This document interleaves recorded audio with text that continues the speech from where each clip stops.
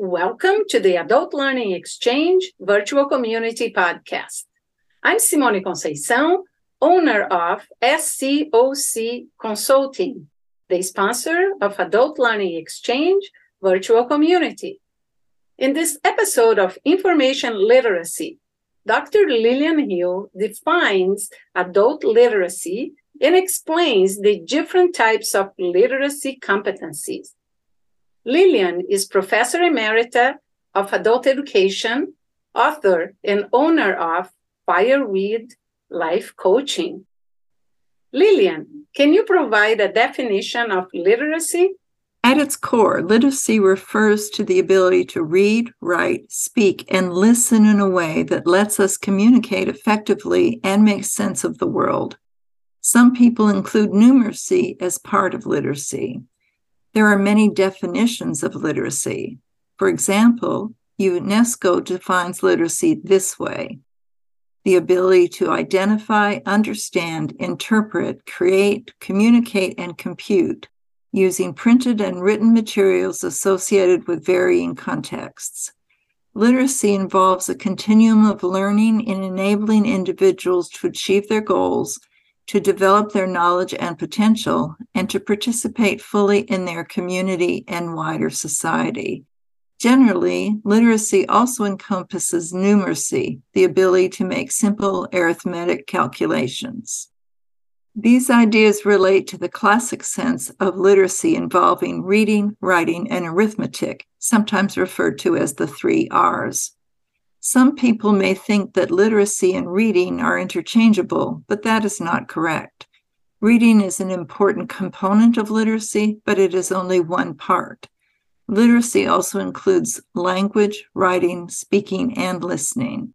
Literacy helps us to understand and interpret information and our experiences.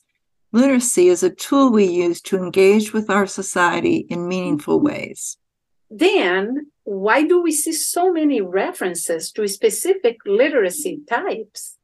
I know what you mean. There are references to digital, information, visual, graphic, media, health, scientific, environmental, and cultural literacy. Other people would include civic literacy and disciplinary literacy. There may well be others because the concept of literacy is applied to new ideas frequently. For example, I saw an online reference to a 3-hour course for wine literacy today. True literacy requires years of instruction, practice, and application. It does not occur in 3 hours with a wine tasting. Lillian, would you describe some of the types of literacy domains and why they are called literacy?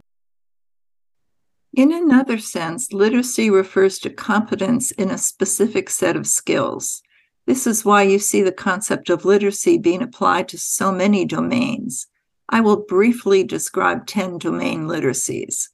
1. Information literacy refers to the ability to find, evaluate, organize, use, and communicate information in all its various formats. 2. Visual literacy is the ability to read visual information effectively to find, interpret, evaluate, use, and create images and visual media.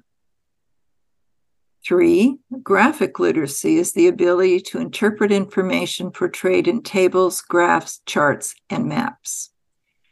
4. Digital literacy refers to the ability to use digital technology to find, evaluate, create, and communicate information.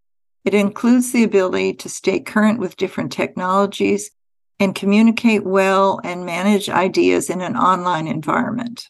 5. Media literacy involves interpreting information gained from multiple media, including radio, television, movies, social media, and magazines. 6. Health literacy refers to the ability to understand, interpret, and correctly act on medical information and instructions.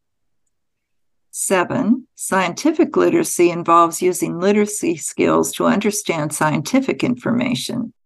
It includes the idea of understanding the nature of scientific methods, observations, and theories. 8.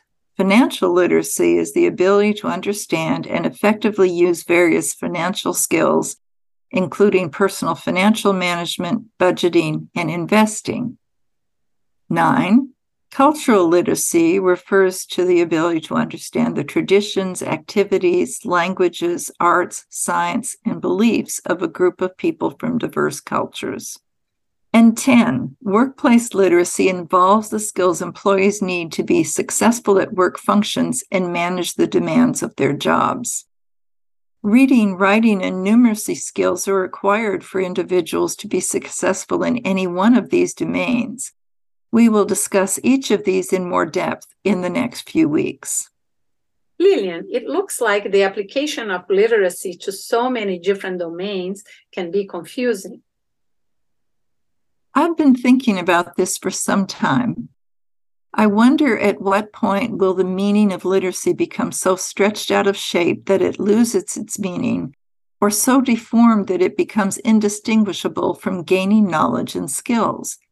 And at what point does this become a disservice to the original meaning of literacy? Why does this distinction matter?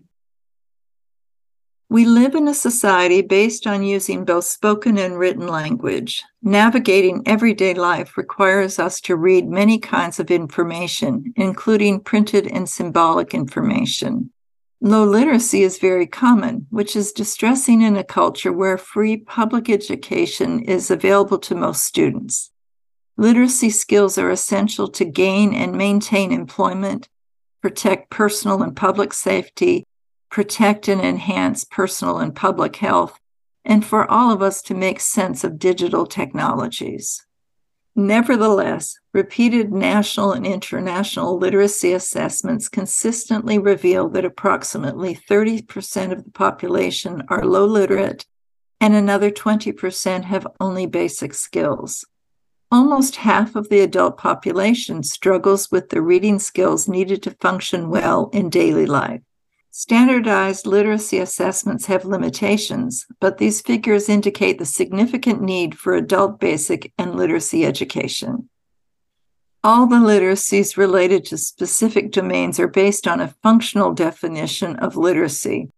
The periodic assessments of adult literacy also employed a functional definition.